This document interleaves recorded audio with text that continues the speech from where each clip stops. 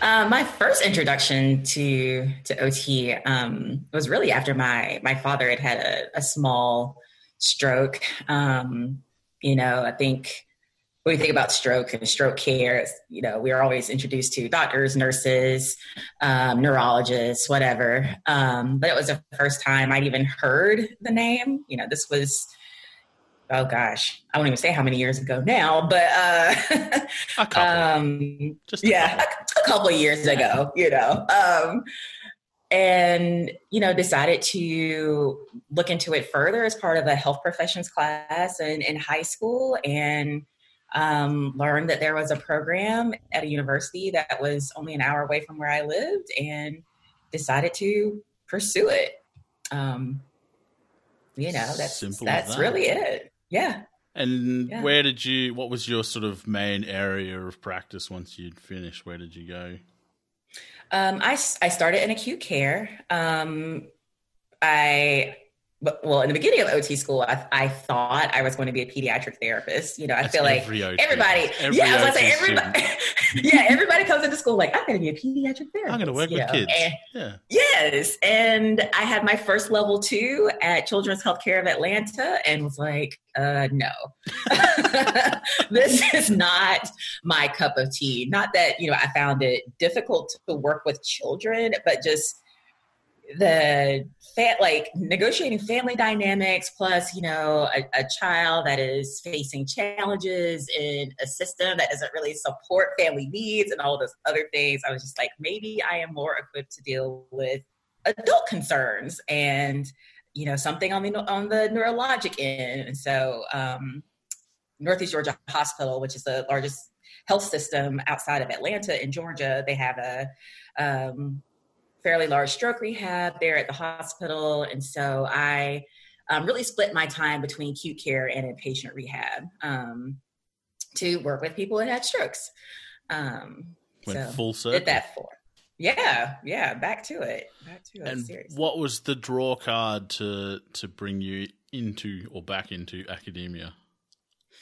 Really, my experiences in the Master's of Science portion of my OT program, I really fell in love with the research process and, really wanted to make sure I kept inquiry as a part of what I was doing in my everyday practice, and just really kind of felt unsatisfied with what we were doing in acute care and like incorporating evidence and that sort of thing. And a mentor of mine suggested that, if I really wanted to contribute to the profession in that sort of way, like understanding scholarship and contributing to scholarship, that the PhD would be the way to go, and to continue to work a little bit longer. And UNC actually was the very first school that she suggested I apply to. And so it was the only program I applied to and thankfully got in. And the rest is history, really. History at 37, right? Yeah. That sounds a little that's ridiculous. Still history. That's fine. I can accept that. I'm 35. I feel that. So your PhD, was it around, because I know, and we'll get to this in a minute, like I know a lot of your online presence is around diversity and that kind of thing. Was your PhD in that, or was it around acute care type stuff? My PhD was actually on institutionalized adults with intellectual and developmental disabilities. But I got to that out of just like a clinical experience I was having in North Carolina. I was contracting with or through a company that worked with the state to do occupational therapy evaluations in developmental centers, and was just finding it really difficult to do the kind of work that we are charged to do as occupational therapists. Like really, people were trying to tell me what to do. It's like, do the evals, don't worry about what clients need, like don't write goals, like only focus on this one thing over here, like adaptive equipment, but then not follow up with staff about use of the equipment, and just all of these things that didn't make sense. And I made some friends and probably some enemies along the way. And, went to my advisor, Nancy Bagatelle, and I was just like, the entire experience just really changed something in my spirit. And I told her, I was like, I can't let this go. I need to figure out how to do a dissertation around these sorts of issues. And so decided to do an institutional ethnography, which really allowed me to see like the ways that staff and administrators and practitioners and just everybody that was involved in developmental centers, how they sort of take up and interpret health policy and how they sort of manifest in very prohibitive ways.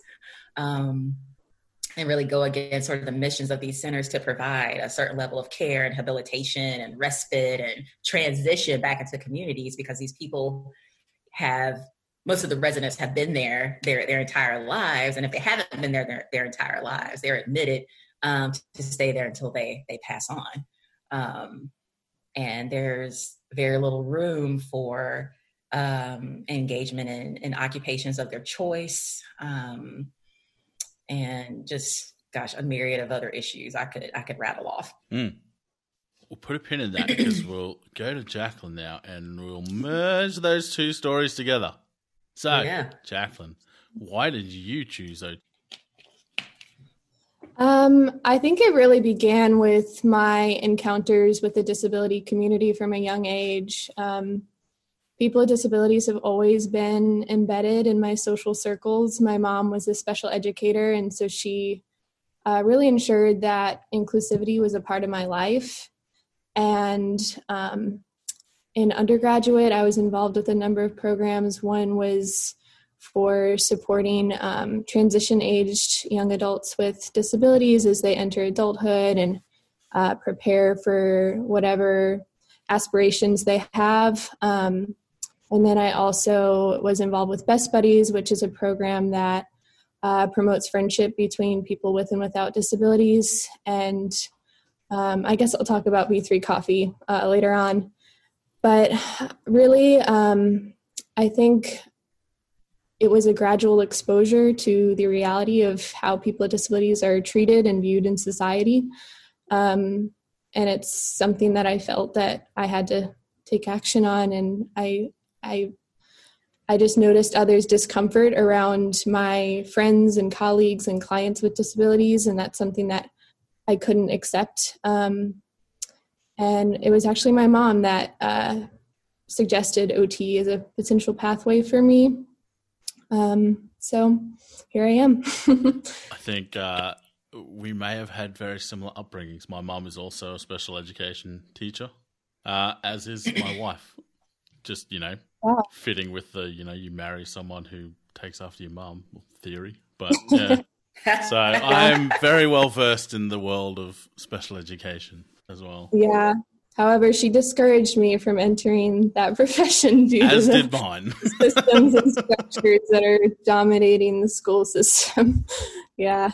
It sounds very similar to over here then. So what was it? So you said that you noticed, I can't remember if you said your friends or other people like interacting with people with disability differently and not treating them as well. What sorts of, what was happening? Was it like overt stuff, or was it just things that most people would probably not even sort of realize that they're doing? Yeah, I think a lot of it stems from an unconscious bias, but I would receive comments. I was a direct support professional throughout undergrad. I think I mentioned that, but such as, "Oh, you're such a kind person for supporting this individual," or "Oh, that must be so difficult for them to, have a disability," and just kind of these comments that are founded in probably good intentions, but just are really demeaning and I think diminishing of personhood. And I've just realized that benevolent ableism is so pervasive. Like the idea that that inclusion is driven by kind or good intentions rather than a human right. And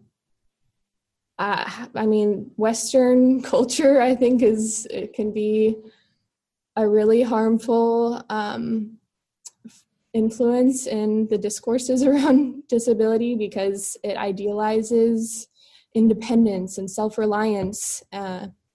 And these are not things that many people with disabilities get to experience. And so it really devalues them and casts them really on the outskirts of our society, and creates diminished opportunities for them to participate. So I think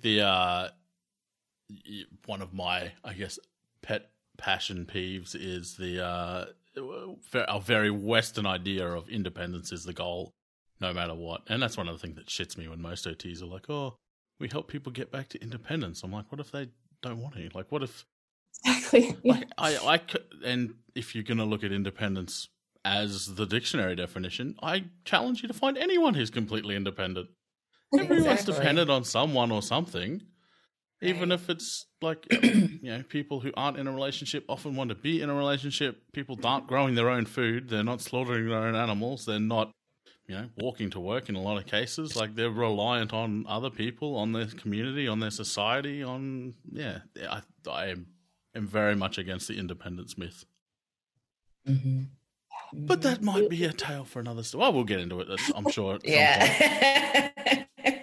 Soon. We'll pace ourselves. Let's get into B3. So one of the reasons that we connected was after, I think I put an episode out about the occupation of coffee, making coffee. And we connected over that because you are very passionate about coffee. Just to scroll through your Instagram feed can show that. There's often photos of coffee and grinding and all sorts of coffee paraphernalia, etc. And then I found that you were involved with is it a not-for-profit or a business, a company called B3 Coffee? Yes. Okay. What's B3? Please explain. Yes. That's still my favorite episode. So the idea for B3 Coffee emerged out of my experience working as a barista for all my undergraduate years. And what I was really struck by was just how it could be a conduit for inclusion, like how it really brought people together and allowed for these really natural encounters between varying populations. And at the time, I was also involved with those programs I mentioned in support of the disability community. And I kind of drew the connection, like, well, I could use this. I see its potential to really create this platform for a natural exposure for the disability community, and then encourage those positive interactions between different groups.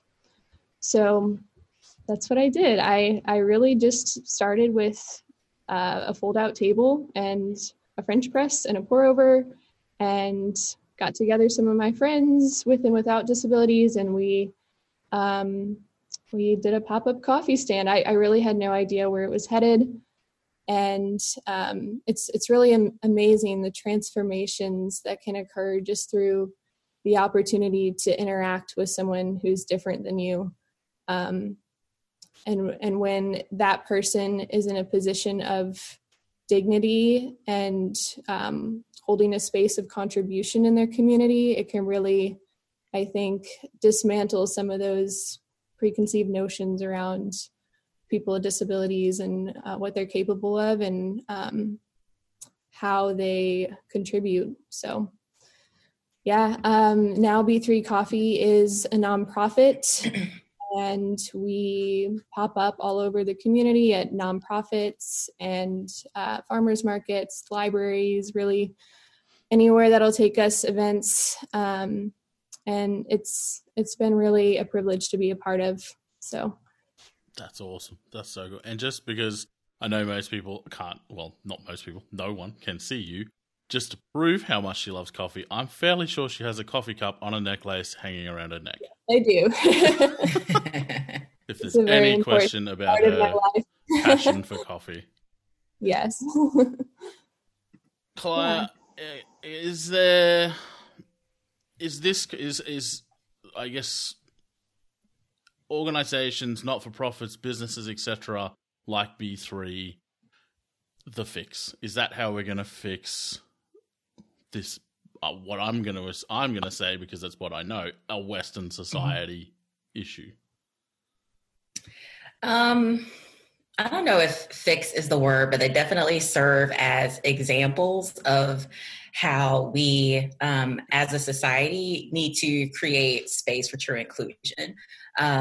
If we want a world where we are truly like embracing diversity, right? That we have equity and access in all facets of industry, and that people can fully participate in them, and not just create the space, but they're at the table, right? That they're really their voices are not just heard, but they're included. Requires that our physical and social spaces are already built with them included in the decisions from jump.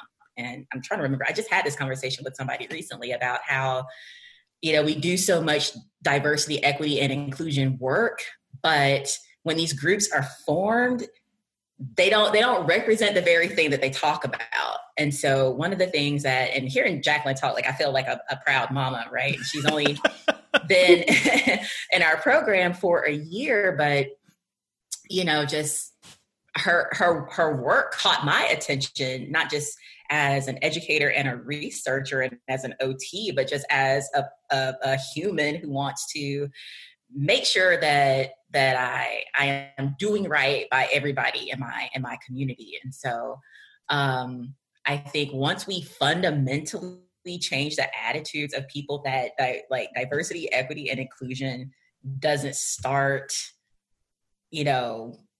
distally, that it's something we have to think about proximally. When we think about built physical and social environments, then we'll truly see change, but as Jacqueline mentioned with culture, it has us before we have it. And, I think about like religion and other things that are sort of embedded in how it is that we treat people with disabilities. That is an institution, and that is something that is going to be, the hurdle of humanity, really, to get over.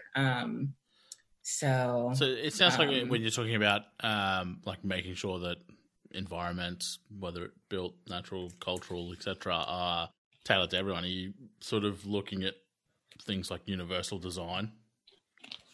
As one example. And when you think about universal design, also think about like how accessible is it? I can remember in OT school, there is a community, I think it was in Fayetteville, Georgia, that we went to. Beautiful homes, everything was universally designed, but they started at $500,000 US. Like what person not accessible. With, let alone if you have a disability or not, like who can afford that?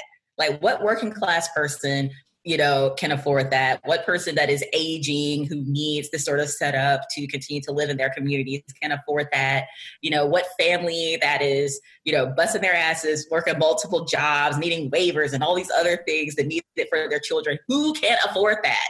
It's like, come on.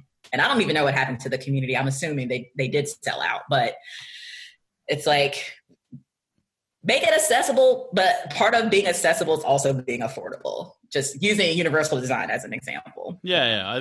I think when I think, I know a lot of people when they look at universal design, they're just looking at sort of construction and building, like the built environment, that kind of thing. When I think of it, I kind of, I don't know, maybe it's just me. I think of it a little bit broader, similar to that, in that there are a lot of factors, whether it's socioeconomic in that example, or cultural factors, a myriad of other factors that have got nothing to do with the building that can stop a person or prevent a person from accessing either a service or housing or a particular occupation, etc., etc. Some of those, maybe medical conditions, that kind of thing. There are going to be some that are more difficult to overcome than others, but for the majority of them, and I haven't found many where if you can find a way to, I guess, avoid, or not avoid, but negate that issue for one particular person, if that way is more than likely going to work for everyone. Mm-hmm. So obviously in the cost instance, if you can find a way to make that kind of housing $200,000, whether that's possible or not, people with lots of money can still afford that. People with not as much money, that's going to be more accessible to them as well. So it's universally, I guess that's the concept. Mm-hmm. It's going to be easily accessible to more people. To more people, yeah. So is that, and this is something I'm not sure about, you guys would probably have a better idea than me. Is this a predominantly Western issue?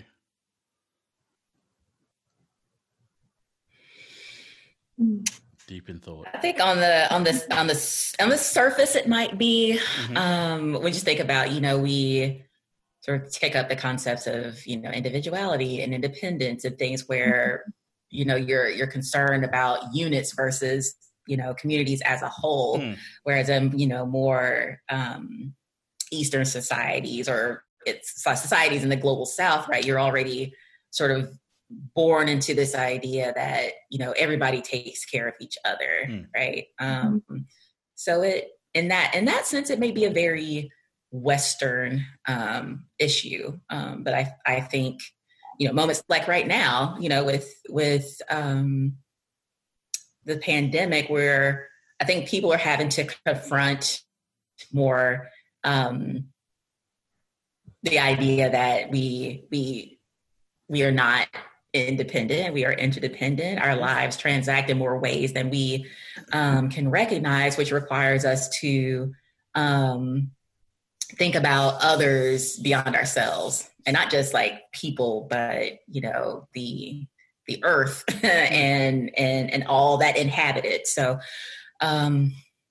yeah, and because I didn't grow up in the global South or non-Western context, I can't, speak to that 100%, whether or not they face the same sort of issues. But I think fundamentally, just the way our societies are constructed, it probably makes sense that it's more of a Western problem. Because I guess a lot of the sort of example, like obviously, again, I grew up in a Western culture. I am very much a part of that aspect of society. But through my studies, through my profession, like I hear lots of examples about other cultures and how they might view things slightly differently, etc. Even looking at theories like social constructionism, a lot of the examples around that are using different cultures to highlight the fact that, the world is socially constructed in that example. And I think the rough theory that I sort of came to in my head is that there's a lot of other cultures that aspects of, say, Eastern culture, for example, aspects of their culture is very much away from, say, our view of independence as king, that kind of thing. The family in a lot of those instances very much looks after the family. It's almost expected that the kids will look after the grandparents when the grandparents get old. There's no like putting grandparents in a home kind of thing. But a lot of, I guess, with globalization, a lot of the issues that I've heard or examples that I've heard of, oh yeah, but there's these similarities. I'm like, but that's a westernized idea that's sort of, I guess, seeped into your country. So like Japan, for example, there's two almost completely different cultures there. There's the very westernized side of it, and then there's the traditional Japanese culture, and they are exponentially different in how they view disability, work, family, like even just life priorities are completely different. And to me, I'm like, well, you've obviously had this very traditional culture, and then these Western ideas through globalization, etc., have sort of come into that particular country, and I always feel like we've broken the world with our ideas. I'm like, we're a virus, ironically.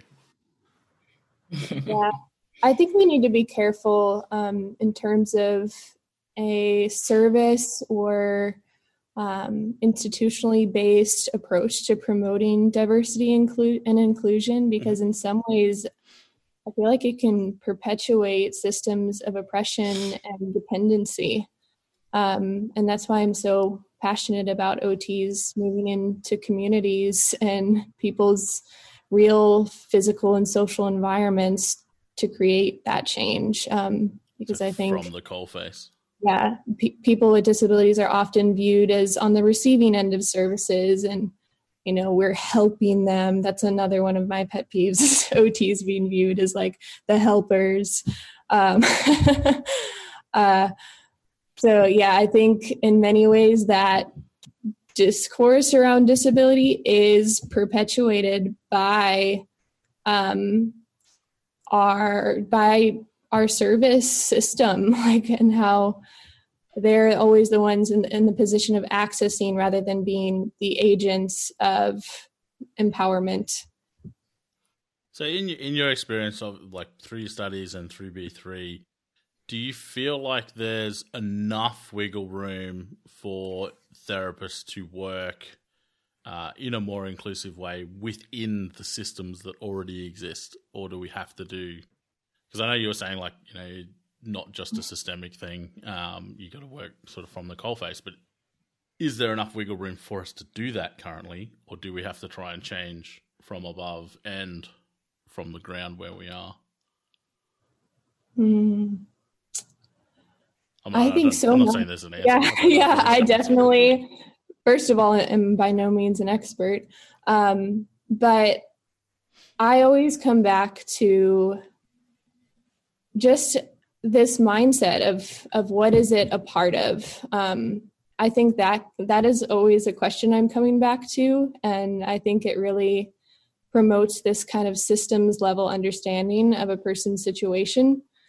So that's something that has helped guide me in providing truly uplifting support. And then also amplifying the voices of people with disabilities is something that is so critical.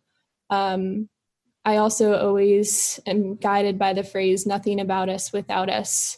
If people with disabilities are not at the forefront of your initiative that is intended to impact them, then it's a disservice to them. So that's something that I think all practitioners should have in mind in any kind of setting, is that, people with disabilities have the most important voice in all matters pertaining to them. It's really a simple concept, but I think one that is not enacted in the way that it should be. That's one of the things I always like, not even just with OTs, but there's a lot of health professionals that learn about and apparently use like client-centered practice until it comes to certain demographics that they just automatically kind of forget. Oh yeah, by the way, this is the person that should be at the center of this practice, not me. Right. I don't know why. Mm-hmm. That's one. Mental health is a big one for me. I mean, that's my clinical experience, and that's always been an area where I've seen it, where all of a sudden clinicians are the experts according to the system, and people come to them to get fixed. And that's the basic Western medical model of mental health care. Yeah. It doesn't work. That's why I prefer to yeah, I'm always learning from and alongside people with disabilities. I'm constantly being challenged in my assumptions. And I think that's so important to take that position of being in the background in some ways and really leveraging that person to be the active participant in what they want in their life, And I think that's one of the real, you just touched on it then, like the fact that you're always learning as well. That was one of the things that I sort of, a position I put myself in when I was not quite a new grad, but a few years out, was I sort of had this idea that like, if I'm not learning, then I'm doing something wrong. Like I know that, according to the system, like they're coming to see me and I'm supposed to do this and then this is how it all plays out, etc. But for me, learning has always been such a big part of everything. That was almost my way of ensuring that, one, the power balance was like definitely in their favor, if not equal. But also that they were in control of where we were going with like the intervention that we were doing.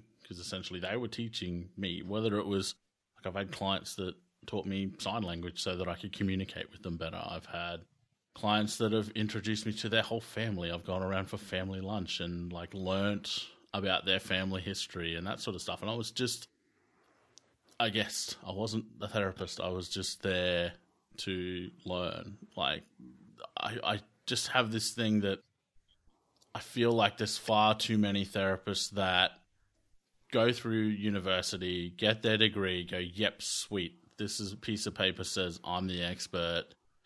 Where do I start billing people?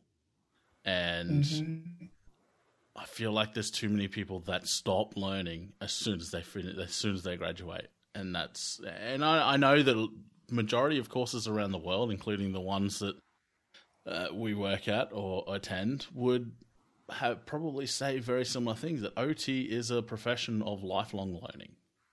Yeah. But I feel like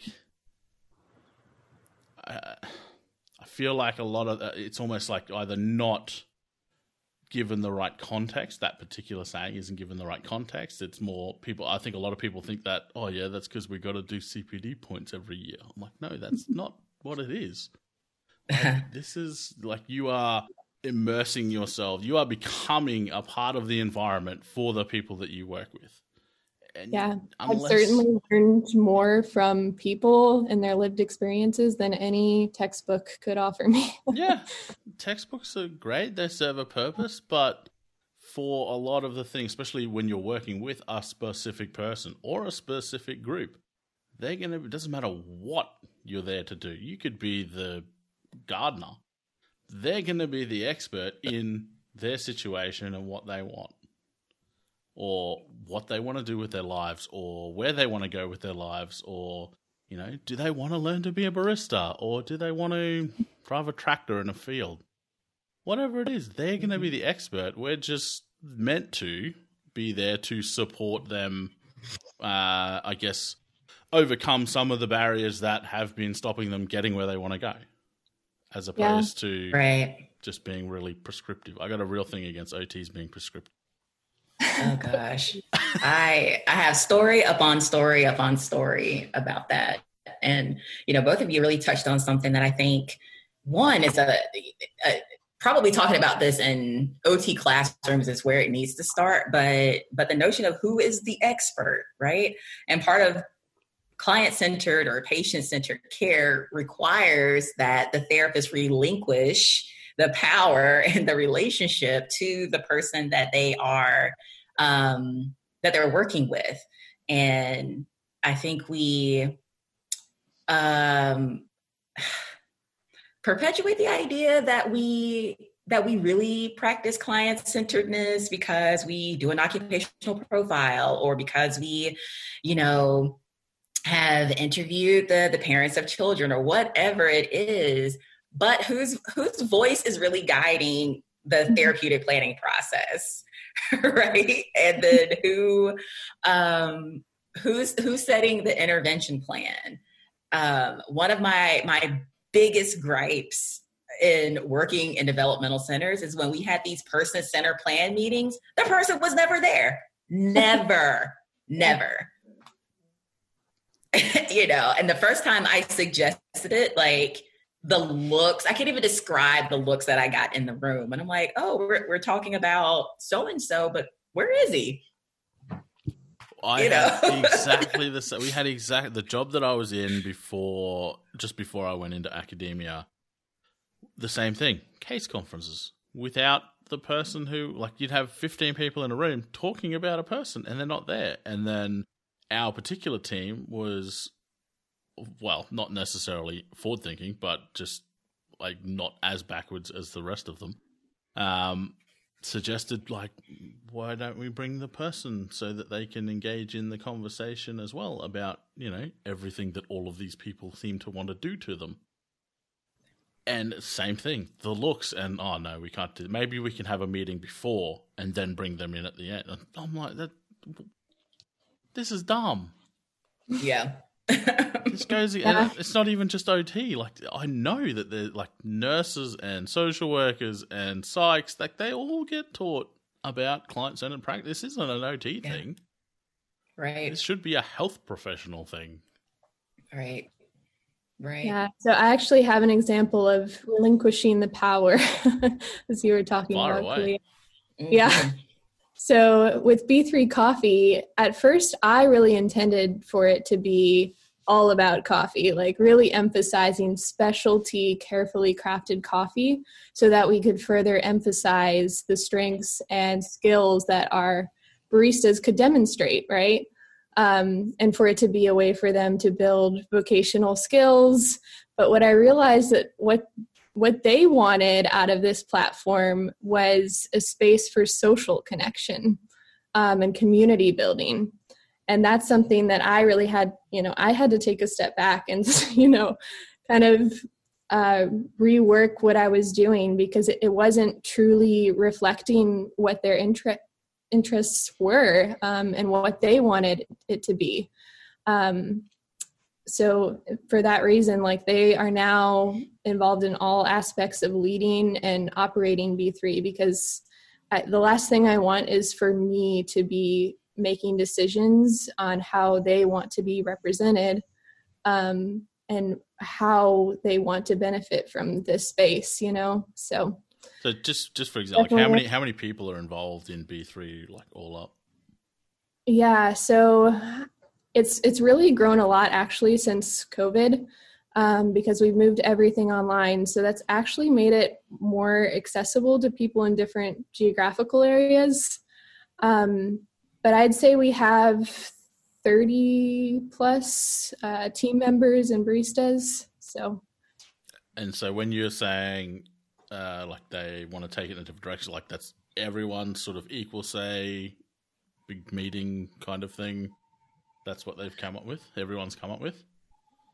It just seemed to be headed in that way. Like, for example, at some of our meetings, we'll be going over training materials, and yes, they enjoy that aspect of it, but I can also so clearly see that what this is all about is that belonging and connection that they want to experience. Yes, they will gain from the skills, and some of them don't even like coffee, but they just enjoy being there. Oh my God, who are they? Oh. But I think what we're all truly after in life is acceptance and dignity and contribution, and that's just kind of what I picked up on from them. And yes, we'll continue to be that platform for vocational skill building, but I think it's so much more than that. It's almost like a secondary benefit. Yeah, exactly.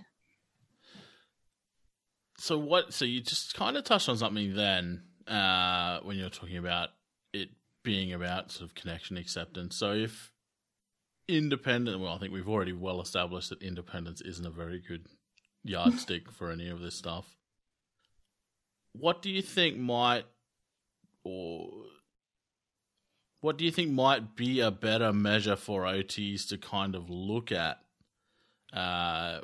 to be more inclusive? Like me personally, I'm wondering whether it might be engagement or connection or something to that effect, where we can kind of, I guess, structure what we do, and that still fits with our existing models and how we use them. We might just have to apply them a little bit differently.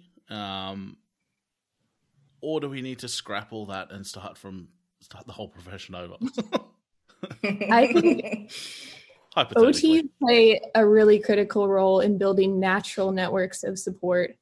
The reality is that many people with disabilities are only supported by people who are paid to support them. And that is, a really sad existence. And I think what B3 is for people is this opportunity for them to feel seen and heard and supported by people who are there out of genuine interest in them. And it's really a mutually beneficial thing. So yeah, I think just creating access and facilitating participation in various community endeavors and spaces, that's really what we can do.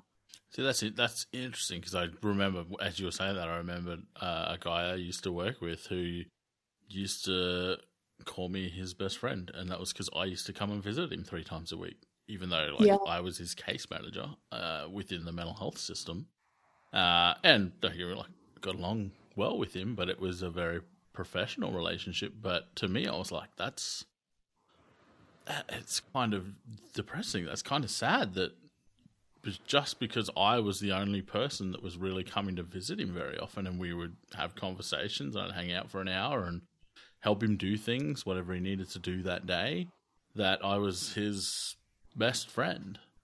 And a lot of the issues we had, or I had, as a clinician within, like, I live in a fairly small city. It's probably 160,000 people. What we would call a regional city.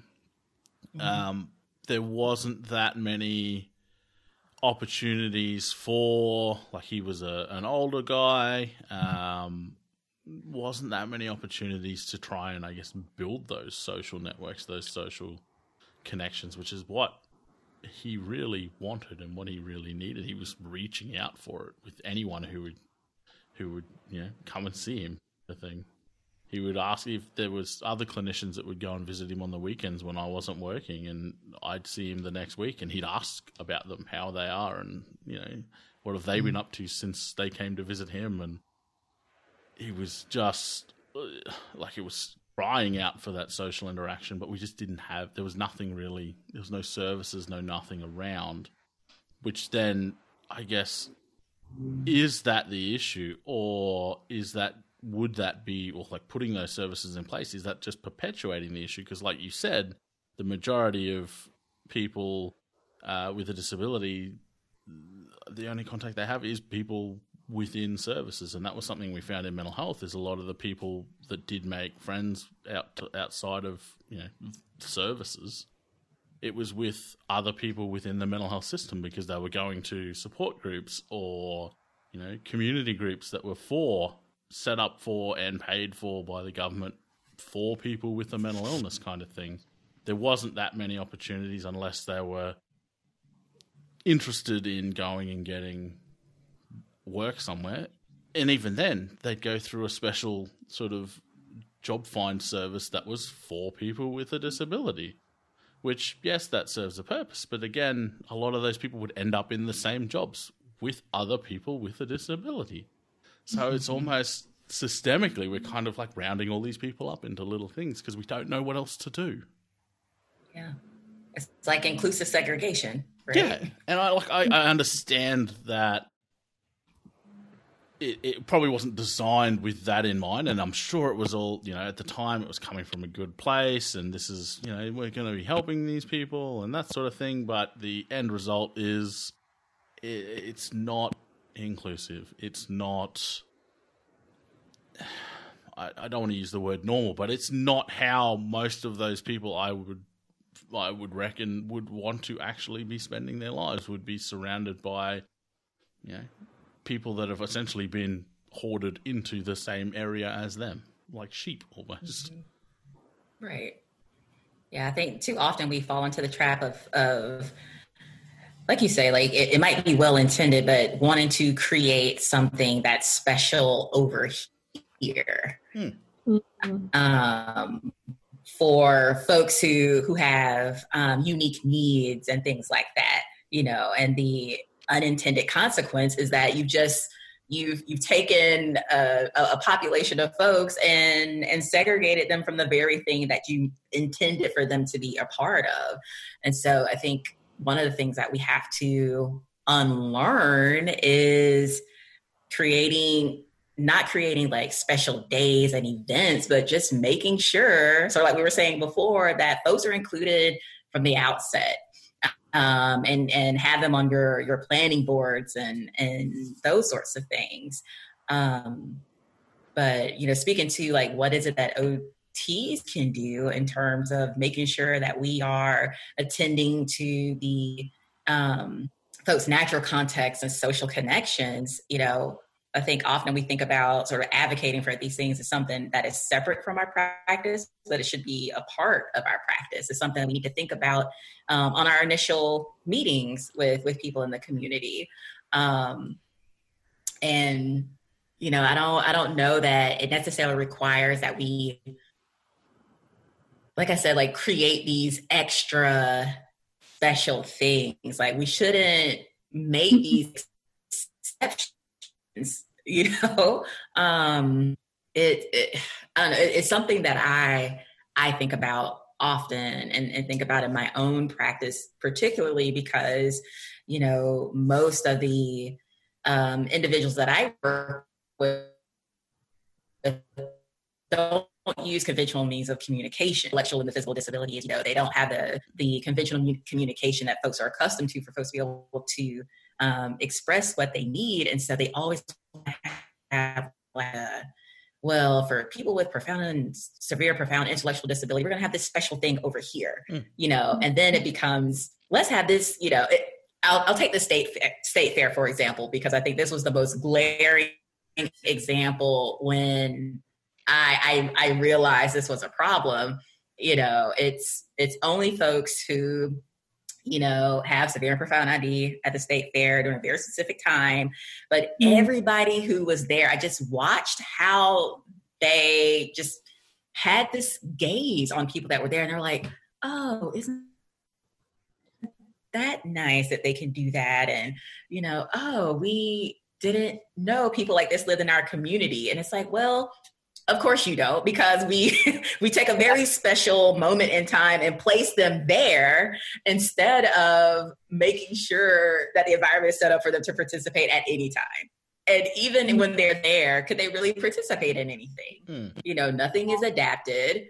You know, we get to see animals and eat, but do we really get to enjoy it and take part and be social with other folks from the community who can come and experience it in its fullness? And yeah, and I just want OTs to sort of be cognizant of, you know, these sorts of things at the very initial meeting with their clients, and not that we're going to go in and advocate for these extra special things that should happen, you know, outside of the natural context instead of making it a part of the natural context. Yeah, that is not true integration. If anything, that's othering and sensationalizing of disability. It does the opposite of normalizing natural variation, you know, in humanity. And I think it also touches on the idea of treating people with disabilities as objects of inspiration, which is extremely harmful. And who is gaining the gratification from that? It's able-bodied people, because you think, oh, I'm so glad I'm not that person. And you know, that's really sweet that they're doing that, and look at how much they've overcome. And it's really just to take pride in our own abilities rather than truly, you know, empower people with disabilities. So I was going to bring that up before, because one of the things that I've heard often is, oh, you know, they're so brave. I'm like, I hate that. You talk to someone they're like, no, I'm just I'm going outside to get a cup of coffee. That's not fucking brave. I wanted a coffee. Like, that's very regular shit. Yeah. Brave is like a firefighter running into a burning building or something like that. Like, this is just me living my life. This isn't brave. This is just living. And I think that touches on that sensationalization of disability. It's like, that's not often their perspective. And if it is, maybe they need a reality check. Right. Yeah, and it underscores just like the lack of self-awareness and all of that too. When people say things like that, not understanding that able-bodied people are the ones who put these restrictions in place and perpetuate the systems that constantly keep people with disabilities from being able to participate and feel valued and be able to contribute in ways that we think are important. I had that conversation. Sometimes you just want to hold up a mirror and be like, look. I had that conversation with someone the other day about, you know, it's not someone's physical capacity that causes them to be disabled. It's the environment. People aren't disabled by anything that they've done. People are disabled by the community's lack of ability to accommodate what their capacities and their needs. So it's, in reality, it's got nothing to do with them, and everything to do with us. We are the issue. Able-bodied people designing the world and running the world like it is the issue. Sorry, I think I cut you off before, Jackie. Were you going to say something? I got excited. I got on my passionate soapbox and got excited. While she's thinking, I can say that I'm already thinking about a special topics like doctoral seminar on sort of like critical perspectives and disability that I plan to teach, I think in year 3. But just this conversation alone is just giving me so many other ideas that I'm jotting down. So I saw you taking notes. Yeah. I'm taking notes or I'm getting a scorecard. I'm not quite sure what's happening. Another thing I'm thinking about is just how many assumptions we cast on what a person's participation should look like. You know, I'm particularly interested in supporting young adults with disabilities as they figure out what they want to pursue in their lives. And so often I see, oh, well, they have an intellectual disability, so they'll do well in a service industry job with repetitive tasks. Or, you know, oh, this person, they should get involved with Special Olympics because, you know, that's... Wow. You know, that's so problematic and determining we determine the direction of people's futures by making these assumptions and judgments about what they should do with their lives. Like, that's extremely oppressive. Yeah. What if someone told an able-bodied person, oh no, like you need to take this route in your career, and like, you know, it's just the route you're headed toward. Like, I don't know. But see, I wonder whether that's partially, very small partially, now that I'm thinking about it, but partially like a hangover of like from history of years past, where back in the, 200 years ago, 300 years ago, depending on what country you're in, obviously there's 300 years ago there was no Western society in Australia, it was all Aboriginal people. But in America, obviously, you were there in 300 years ago. But back then, you quite often, if you were a farmer, your father was a farmer, you became a farmer, you carried on with whatever the family business was. To the point where in England and where we come, where Westernized Australia originated from, our surnames are often professions.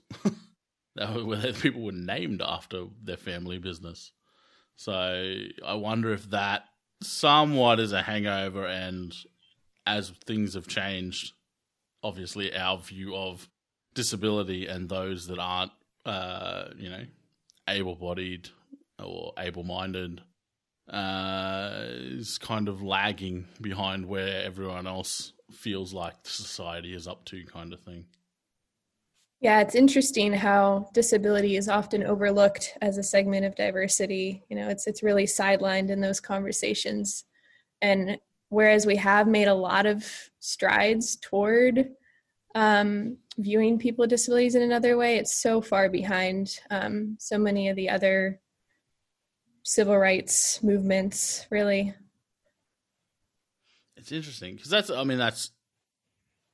something on the topic of civil rights, a lot of African-American content is stuff that you put out, Kalaya. Mm-hmm. Is there similarities between, and I don't know much about American history with regards to that, but is there similarities even theoretically between that struggle and like what disability is going through at the moment or should be going towards? Are there similarities between those two, do you think? Yeah, I mean, I think you can definitely draw parallels, right? Because people are systematically oppressed based by a protected demographic. So, racialized, oppression, and then you have, again, disabilities rights. But I think the difference is the ableism, right? Although, American history is different in that, our racialized systems of oppression is something that is still pervasive. But, Black people in particular are able to vote and do other things, but still socially have to negotiate the way we live and move about the world differently. People with disabilities haven't been given the same voice, I think, primarily because there's a layer of ableism on top of that too. And how we think about the ways that they can contribute to society is just different, but the fight is the same, right? They don't. It's a community that honestly is the largest sociopolitical disadvantaged group in the country, but still hasn't been able to leverage its power in ways that I think racialized groups have in some way in America. I mean, that is a whole separate conversation. Yeah. I think the issue here is ableism, but also capitalism, thinking about how are the ways that people can contribute to the economic productivity of the country. People with disabilities are often placed in shelter workshops and things like that when we think about how they were institutionalized from a historical perspective. And those systems still exist, but have been repackaged in various ways. So I know you, like Jacqueline mentioned, we have these programs that just want to stick people in these positions where they have these repetitive tasks all the time, without really thinking about, what is the range of opportunity that's available to them to really, I was about to say demonstrate capacity, but that sounds like I have to judge if you can do this or not before I actually value what it is you can contribute. I had to check myself even in that thinking, but honestly, I feel like that's what people do. It's like, oh, we're going to put them in the community over here in this, administrative thing when literally they're stapling and unstapling papers all day.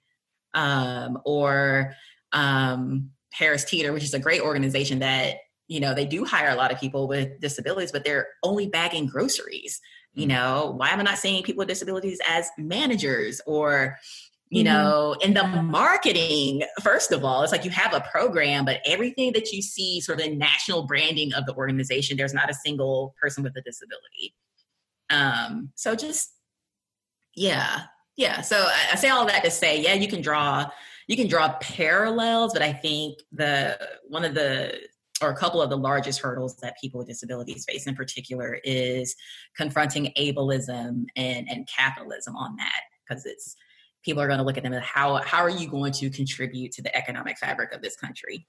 I was actually having a similar conversation with, I remember who that was, not long ago, a couple of days ago, about specifically about disability and work, in that one of the issues, and again, it's potentially a very westernized idea as well, or a capitalism idea anyway, of the focus of all employment being on productivity as opposed to something else like, worker enjoyment or something like that, where the focus, like if you take you pick any job at all and change the focus away from productivity and onto something, different, anything really, the potential there to get more people with a disability into those roles goes through the roof.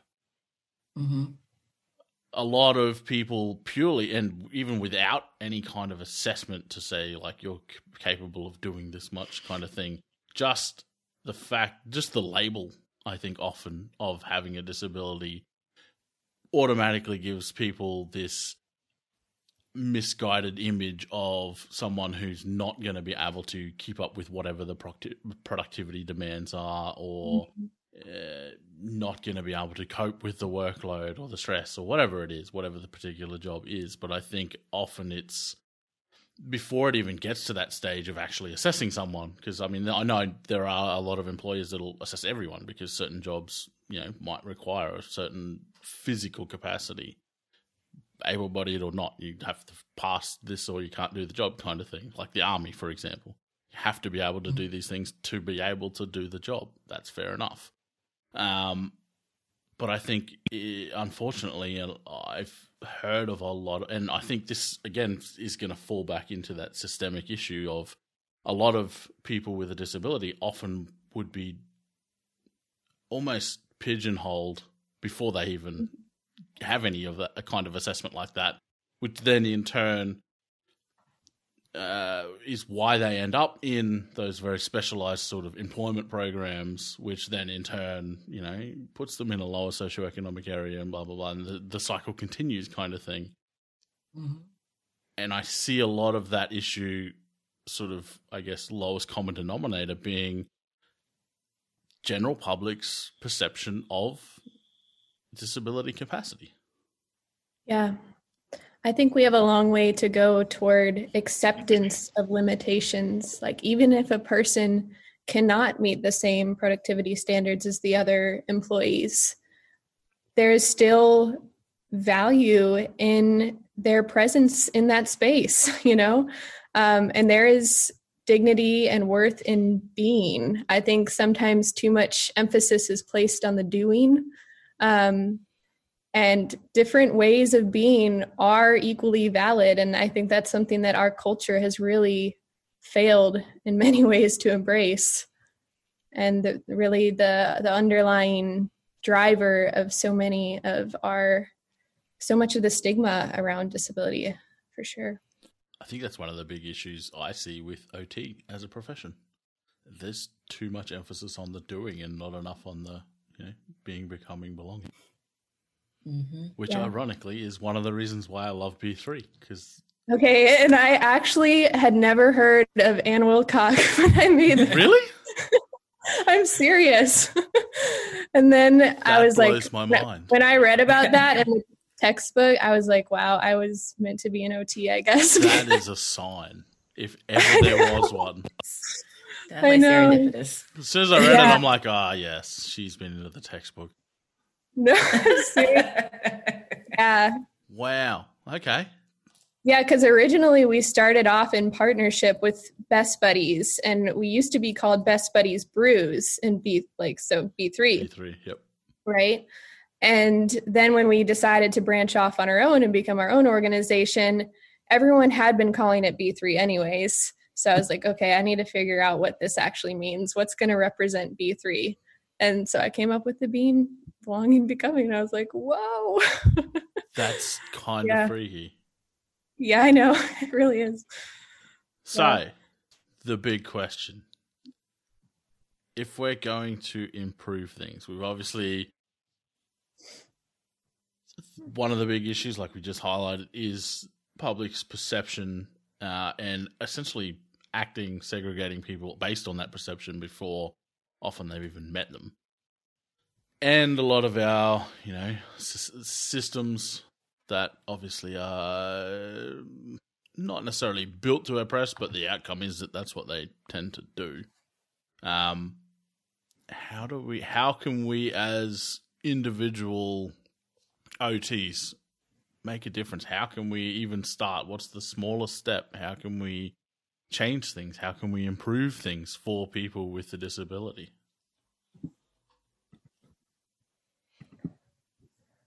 It's a big question. I like the big ones. Yeah. Makes people think. I think... honestly, I feel like, like you said, you start small, it's challenging the ways your organization documents, or the inclusion of documenting people's natural context and the need for more sort of interdisciplinary planning on making sure that people are in a social environment and physical environment that supports them being able to thrive. It's, small things like me either challenging people's thinking on Twitter or Instagram, or providing space for people with disabilities to do what it is that they need to do. I put it out there and step back and let them have it. It's joining organizations that haven't traditionally thought about people with disabilities and bringing that perspective in and challenging them to also be more equitable and inclusive in the way they run their organizations by including people with disabilities. And, I think just those small acts like that create real change.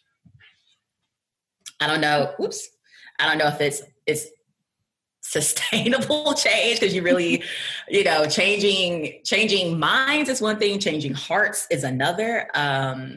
But I think sort of cumulatively, things like that create real change. I agree. I think it's so important to be constantly in a position of critical reflection and seeking the perspectives of people with disabilities, because they're the ones who can really offer us the next steps for how to move forward in providing true uplifting support. I think just constantly questioning our assumptions about what it means to bring value to society, and recognizing that the real change makers are in the background. We should if our self-image is benefiting from the advocacy that we're doing, then we're doing something wrong.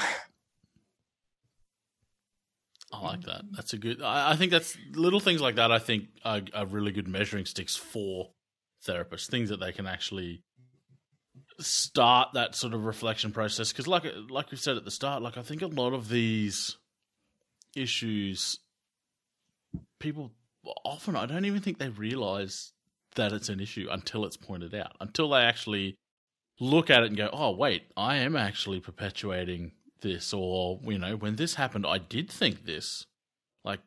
Am I part of the problem kind of thing? And I've had a few of these conversations on the podcast now. I guess bringing that to light to people so that, I think step one is people need to realize that, by ignoring the issue, it's not going to go away. And quite often their thoughts, the wording they use, how they interact with people,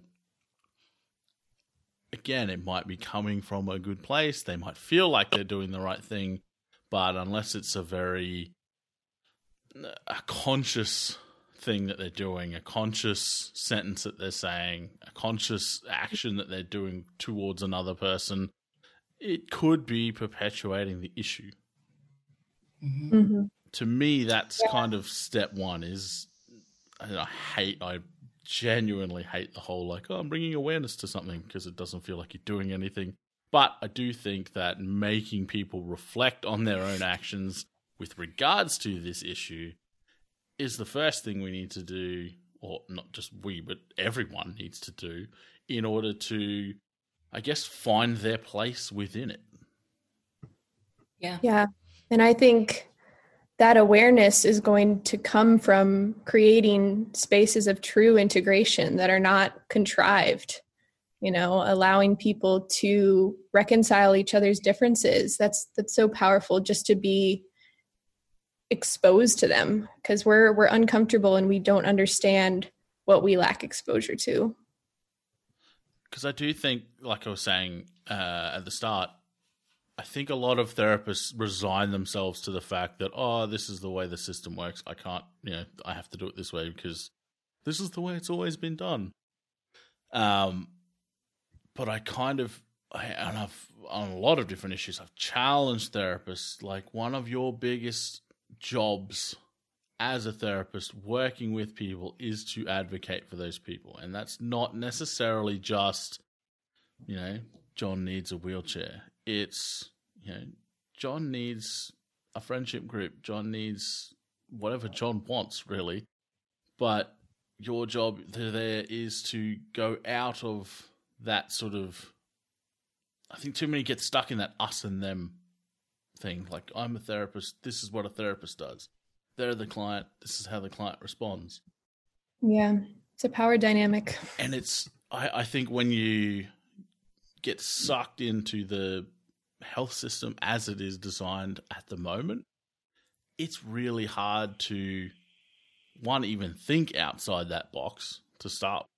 And I think it's a lot of the people that I've seen that are really good at this are people like in academia or students or people that are in private practice doing their own thing. They're not within that very structured sort of, say, public or big state type health systems. They're the people I think feel like they have more of the freedom to explore these issues and design, not necessarily fixes, but design more inclusive practices.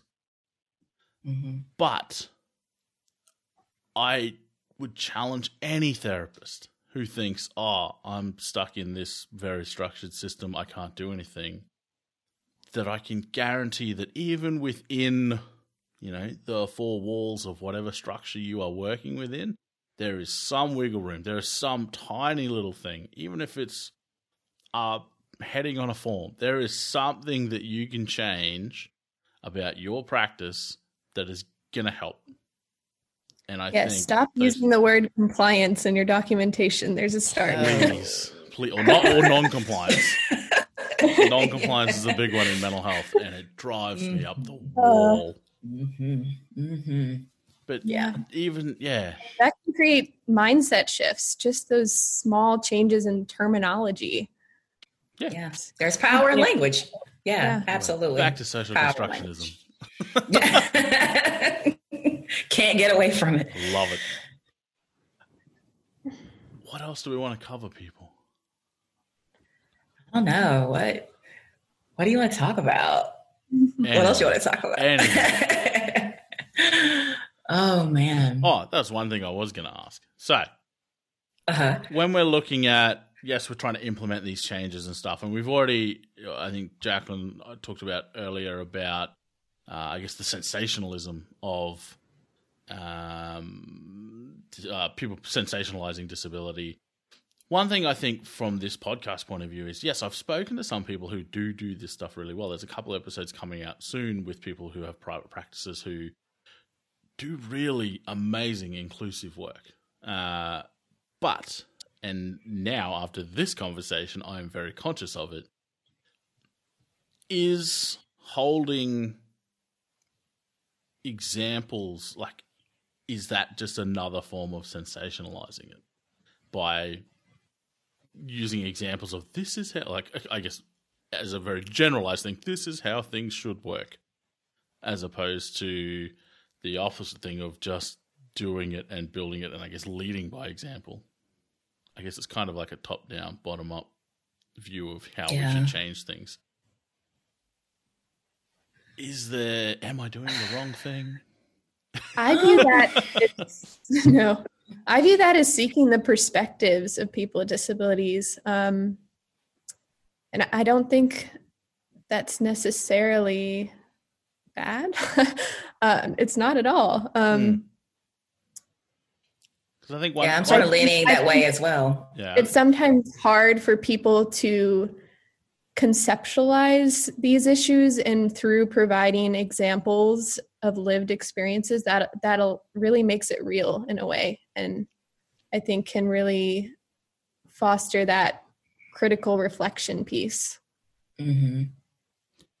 And considering, I guess, the delivery, I know you use the word should do versus saying like could do, right? Because when we say should, it's sort of wagging the finger like so-and-so is doing this and you should do it too.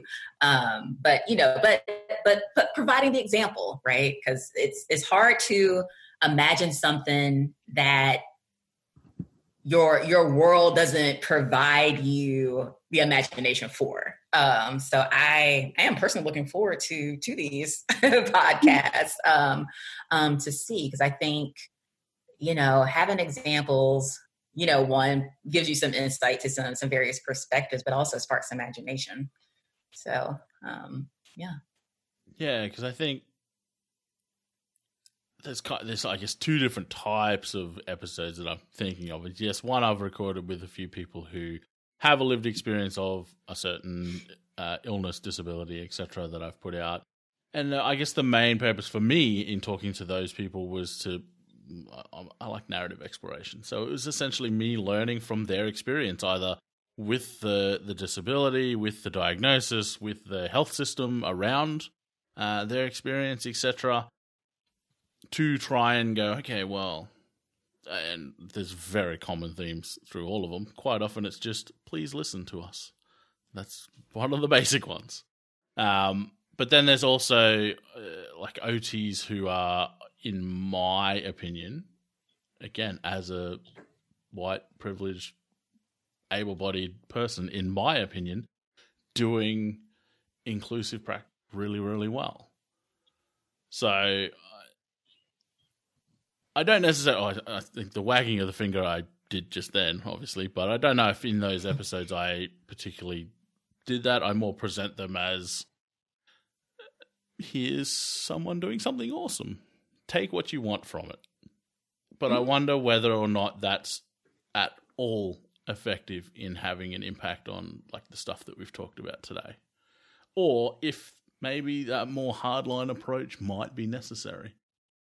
In which case, I think that more hardline change of thinking, I think you mentioned it at the start, would be more effective, I guess, being delivered to students. But I don't know whether this, I guess, my soft approach or a more hardline approach would be better at, I guess, not necessarily speeding up the change, but just creating some change. Yeah. I don't know, but I guess you'll find out. Yeah. I think it really is just a matter of how it's portrayed. Is the individual being given the opportunity to share their own narrative, or is our messaging being cast upon them of like how we want them to be represented? So really just allowing for them to share their own perspective rather than ours being the dominating force. So going back to what you were talking about before, Kalaya, about the drawing some parallels between, say, race and disability on terms of becoming more inclusive, becoming like equal rights, that kind of thing. Is there any, not necessarily parallels, but is there any lessons from, say, African American history that we might be able to, I don't know, take to learn how to support people with a disability, gain more rights themselves? Like, is there any lessons from that journey so far? Obviously, it's still going, but yeah, I know that's a really big question to put you on the spot with, but yeah, no, I think the largest takeaway, really, again, it involves money.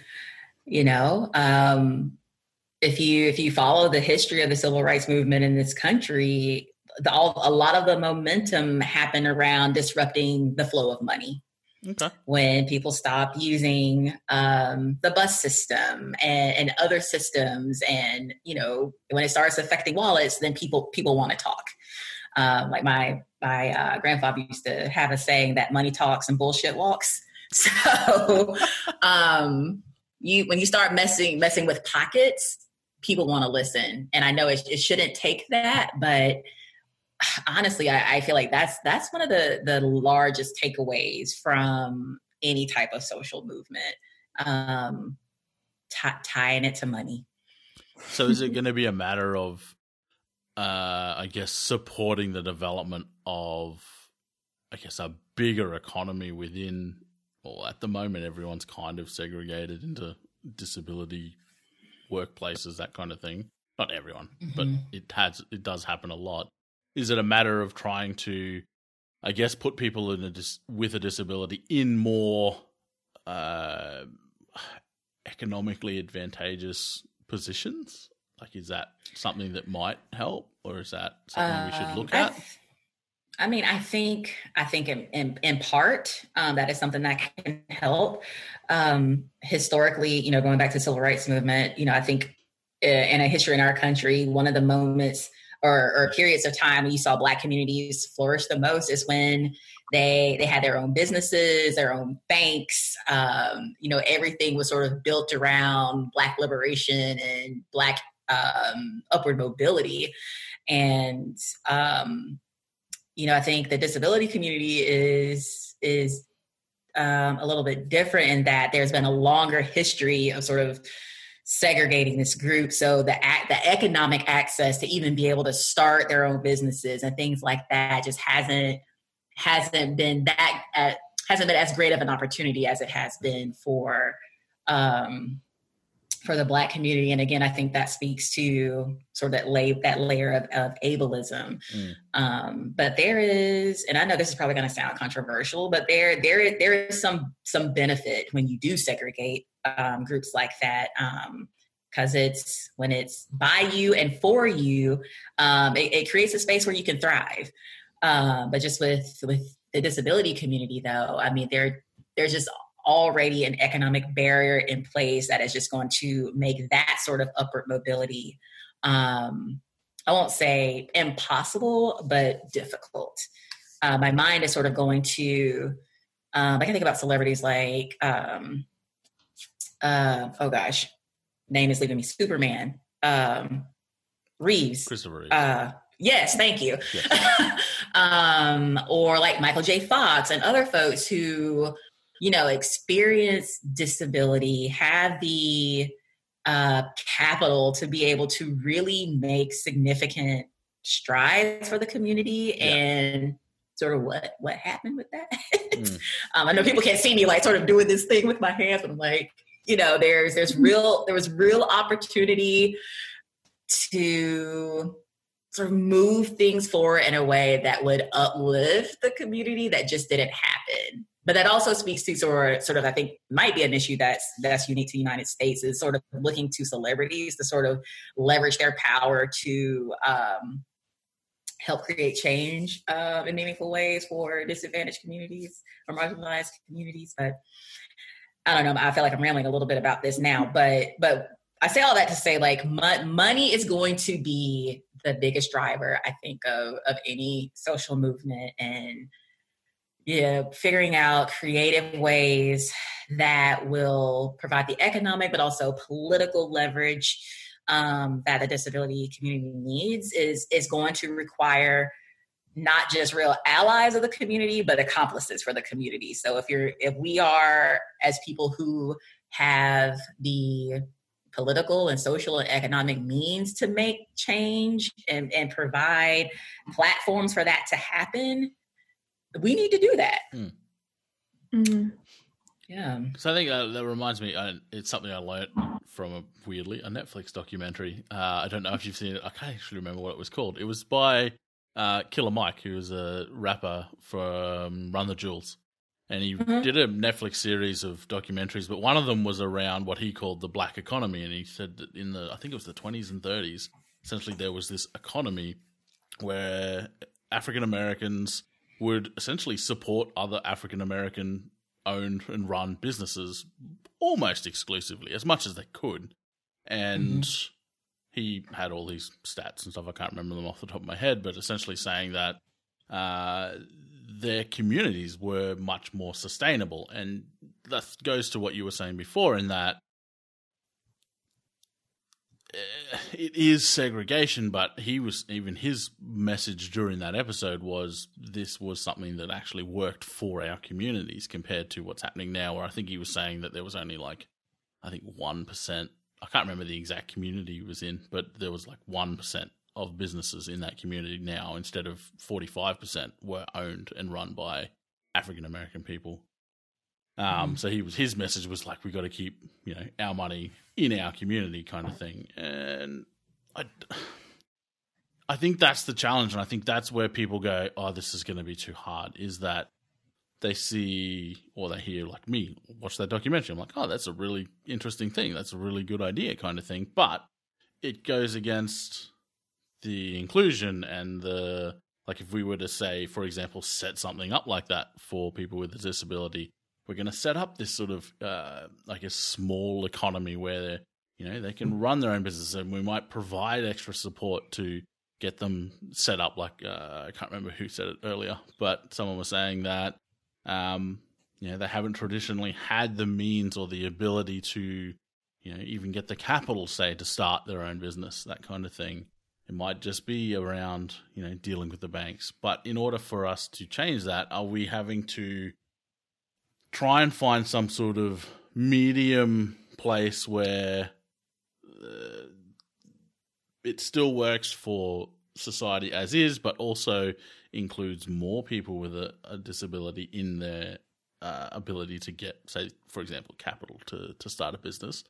Or are we going to have this, in air quotes, sort of segregation kind of idea where we provide extra support specifically for that community, which then, yes, will sort of, I guess, kickstart that movement, but kind of goes against the principles of inclusion and that kind of thing. And I think that's one of the big areas where me personally am sort of not confused, but a bit sort of lost with, how are we going to do it? So it seems so big. What are we going to do? Where do we really start? Important. I mean, there is power in people with similar experiences and identities banding together, if it's of their choice, right? And I think often something that's overlooked is disability culture exists. And people with disabilities deserve that platform to be able to realize that identity and take pride in it, as have other movements of diversity, right? So I think it's really dependent on the way in which that's presented and who has the power and control in those situations, and who has who's making those choices to band together in that way. I think that's a really important point about the disability culture, and I think that's something like I haven't even really put a lot of thought into that, and actually like recognizing that. Now you've said it out loud, I'm like, yeah, that makes sense. Like I even remember working with the same person I was talking about earlier, who taught me sign language, and her explaining to me the different, I guess, facets that there are within the deaf community.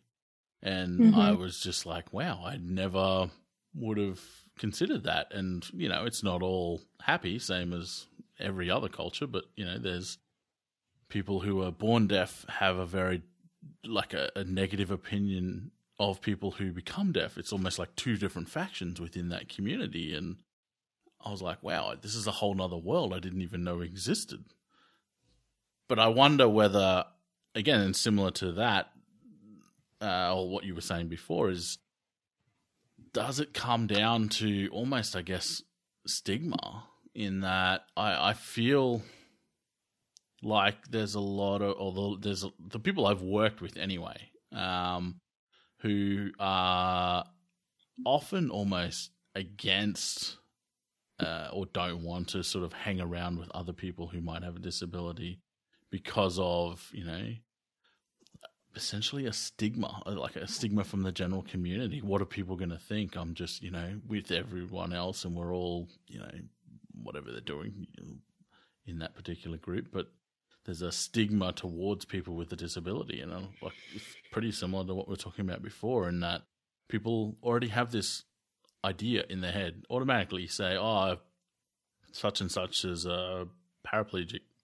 They automatically have in their head, as soon as I even say that, I don't even have to say a name, what they like to do, anything at all. I say paraplegic, and they have this image in their head of exactly what that person can and can't do, exactly what they look like.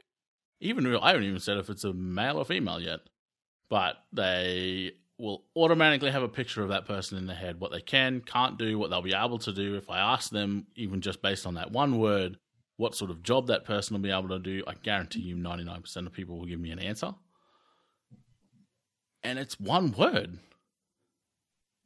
I haven't even said complete or incomplete. Like it's like ridiculous how much information we as a society have assigned to that one word. And I do wonder whether the celebrity thing is kind of working against us in that way. In that, say, if I said quadriplegic, people are often, and I speak about this when I teach about stigma, again, social construction, often their only relationship with that concept is something they've seen on TV. So it might be Christopher Reeve. So if their only relationship with the concept of quadriplegia is Christopher Reeve, they're automatically probably going to picture him or someone very similar who, from memory, he used to move his wheelchair with a tongue switch, I think, from memory. Or no, it might have been a chin switch. But like they'll have that image of him. Or Parkinson's. If their only relationship with the concept of Parkinson's is, you know, Marty McFly, then that's the image they're going to have. And they're going to go, oh, well, you know, he's still a functioning businessman. He just shakes a little bit. They don't see the behind the scenes stuff. They don't see all that extra information that, you know, everyone else, like if they're people are dealing with a family member who have those things, has to deal with. But that's the only information they've got. So I do wonder sometimes whether that whole celebrity factor, yes, it brings attention to it. Like motor neuron disease, for example. A lot of people will have a very narrow view of what that looks like. Because of, you know, probably from the ice bucket challenge. A lot of people think it's something to do with ice. I don't know. Who knows? Right. But it's. I do think that sometimes that celebrity factor, yes, it'll bring awareness, but it's not necessarily. It's kind of like getting half the story. Like, yep, okay, yeah, I've heard of that now. Don't know everything about it. But we as humans naturally, if we don't know something, the brain tends to fill in the gaps. So it's like, oh, yeah, no, I know this. I heard about that. I know all about this, even though you might know practically nothing.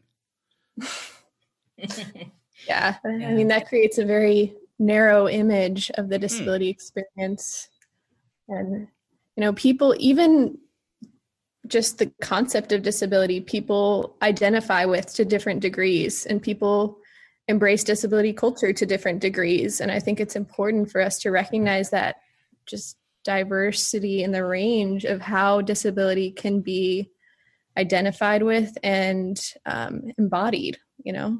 And again, very similar, like the whole concept of disability. Most people would I'm speculating now, but I feel like most people would probably automatically think of physical disability. And I am very conscious of that because I've spent my career working in mental health, that I know that I've had people that I've worked with in mental health who have applied for a disability pension through like our welfare system and gone, I don't have a disability. I've just got schizophrenia. Like they don't even, and I'm like, just ignore the word. You want to apply for the welfare. Like they don't even the people within that work, that community don't relate to that concept. Because even to them, disability is a physical thing. It's, you know, I don't have a wheelchair, so I'm not disabled. So, yeah, maybe we take a social construction approach and it's a matter of exposing people to a broader range of disabilities and people with disabilities and that kind of thing. Maybe that's what we need to do as professionals. I don't know. Yeah, I mean, disability is such a fluid and complex condition. It's really hard to define, and I think some of those narrow images have come from a medical model of defining disability as impairment in certain functional areas, and that I think has really impacted people who need access to services and can't access them because they don't meet that criteria. Oh, absolutely. And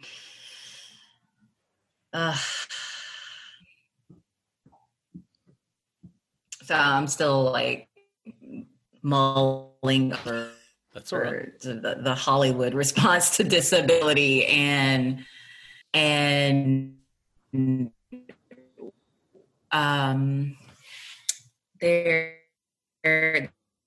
is a paper by OTs, and I'm going to see how and sure. I think it was written in 2009, maybe, and published in the Occupational Therapy Journal of Research, which speaks to the representation of disability in media and the service and disservice that we do in sort of perpetuating stereotypes and highlighting, I guess, in our quest to sort of highlight stigma and talk about it, and sort of really being critical about how the profession contributes to that or not. So maybe, for the United States, maybe part of the role of the American Occupational Therapy Association should be to challenge these studios to, one, hire actors with disabilities so that there is representation of what it really means the reality. to be a person with a disability, but also just, again, to highlight the story so that we change the narratives, so that, society as, more broadly gets this exposure and can grapple with the realities of living with a disability. I think, I don't know. This show just came to mind because I watched it not long ago and I loved it. I don't know if you've seen it. So on the new Apple streaming service, Apple Plus, there's a show called C. Have you seen it? I haven't seen it. Okay. So they got Jason Momoa in there for the eye candy and the big star factor. Okay, sweet. That's literally the only reason he's there. I'm sure of it. Did a brilliant job, by the way. Anyway, the basic concept of this show is it's like in the future, post-apocalyptic, there was a virus, wiped everyone out. The remaining people that survived went blind. So the whole world is blind. And finally, there's two kids that are born. They've got the power of sight again, and it's like rebuilding society kind of thing. I watched that show. This is about 10 episodes. So it's about 10 hours worth of content. I watched that whole show. Loved it. Brilliant show. Got to the end and had all like the special features, like you used to back in the day when you got a DVD, but you can get all that stuff on iTunes now. So I was watching the special features, had interviews with the cast and stuff like that. I was shocked. This is how ridiculous society is. I was genuinely shocked all of the actors were actually blind. And then I was like, why am I shocked about that? Who's going to be best at playing a blind person? A blind person. I mean, yes, obviously Jason Momoa not blind, but didn't accept had consultants who were sight impaired to teach him how to act or behave as a blind person, and did quite well because, again, I didn't notice any difference between how he was acting and everyone else on set, but everyone else on the set was actually either partially sight lost or fully sight lost, which I thought was, when I found that out after I'd gotten over my shock about why the hell did I think that, I'm like, that's brilliant. That's what should happen. Like, if you have someone in a show that is not able-bodied or presenting some form of disability, get someone who has it. One, again, like we were talking about before, stimulates the economy within that community by giving people, a job, or especially something like that that's really high profile and public and visual. People are seeing.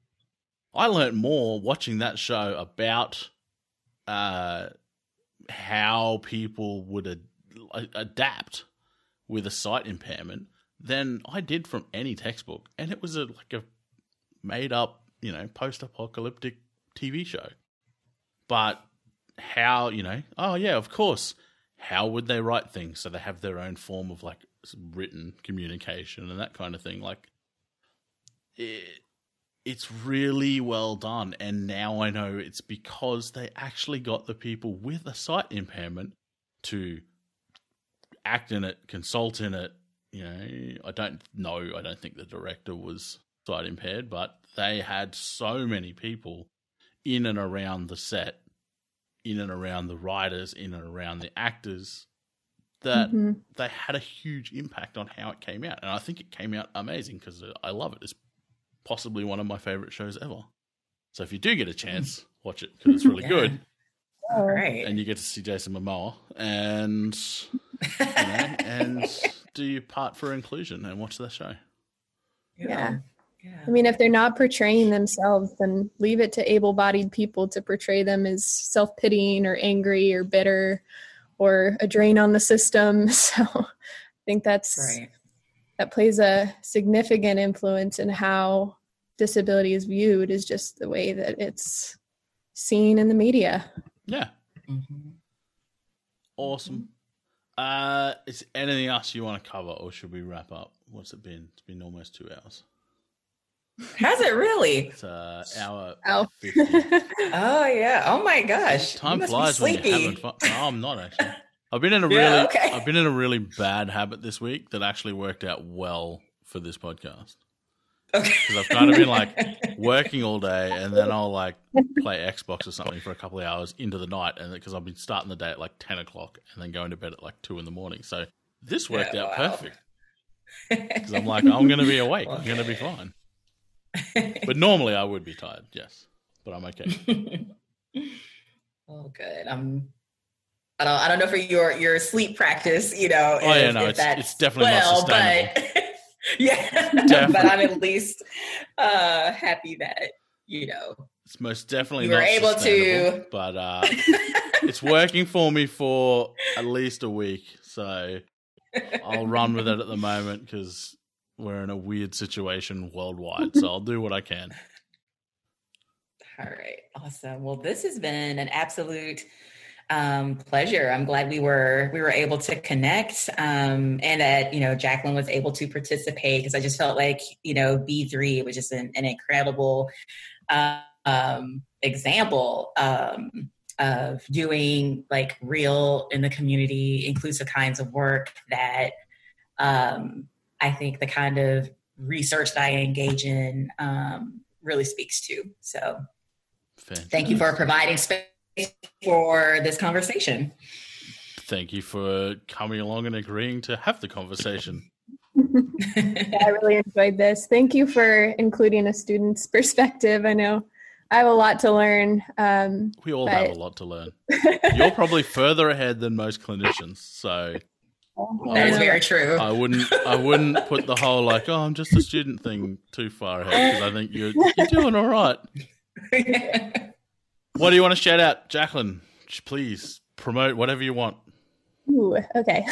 So I'm pretty active on my personal Instagram. It's Jacqueline Gerda _OT.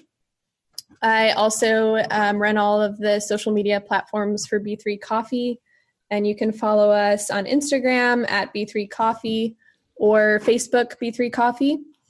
And then I also started kind of a side passion project called Neurodiversity _OT. And that's really intended to leverage a strengths-based understanding of autism within the profession. So those are my personal shout outs. Beautiful, beautiful. And the Academic Diva. Yeah, so you are welcome to follow me on Instagram at the Academic Diva. The platform is really to share who I am, just sort of as a person, like outside of academia. I do talk about academia quite a bit, but just also the things that I fashion in there. Yes, so I do. Hey, I call myself a professor fashionista. No khaki pants and polos for me. As I sit here in my polo. Yeah. No, I'm embarrassed. Nothing wrong with a polo. No, nothing wrong with a polo, but it's not classroom attire for me. The golf course, maybe. Classroom, no.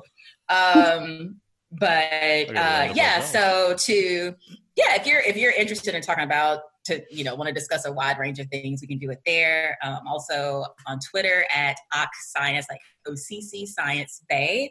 And also run the Society for the Study of Occupation USA Twitter platform and moderate Oxide Chat, which the next series will actually be on sort of integrating occupational science with occupational therapy advocacy. So really looking forward to that and hope that you all will join us. When's that kick off?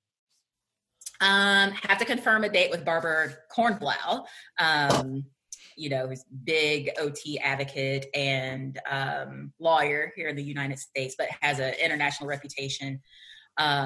And then for those of you who are interested in diversity, equity, and inclusion work specifically, you can check out the Coalition of Occupational Therapy Advocates for Diversity on Instagram and Twitter as well. Oh, I believe Dev, the episode that I've just put out, I think Dev's just joined. Yes. I'm not sure what position, but I believe, Dev just joined. Yeah.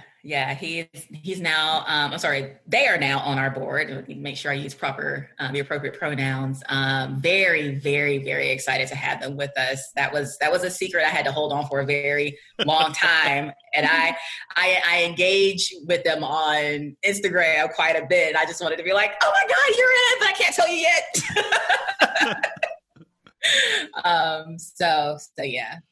Phenomenal group of people doing very, very important work. So beautiful. Well, thank you both so much. It's been awesome. I love these deep dives. I love these kinds of conversations. The whole reason I started this podcast was to have these kinds of conversations.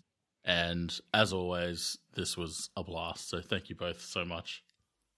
Yeah, thank you. Get some rest. Is that just how it's always spelled? Well, it's an Arabic name. Okay.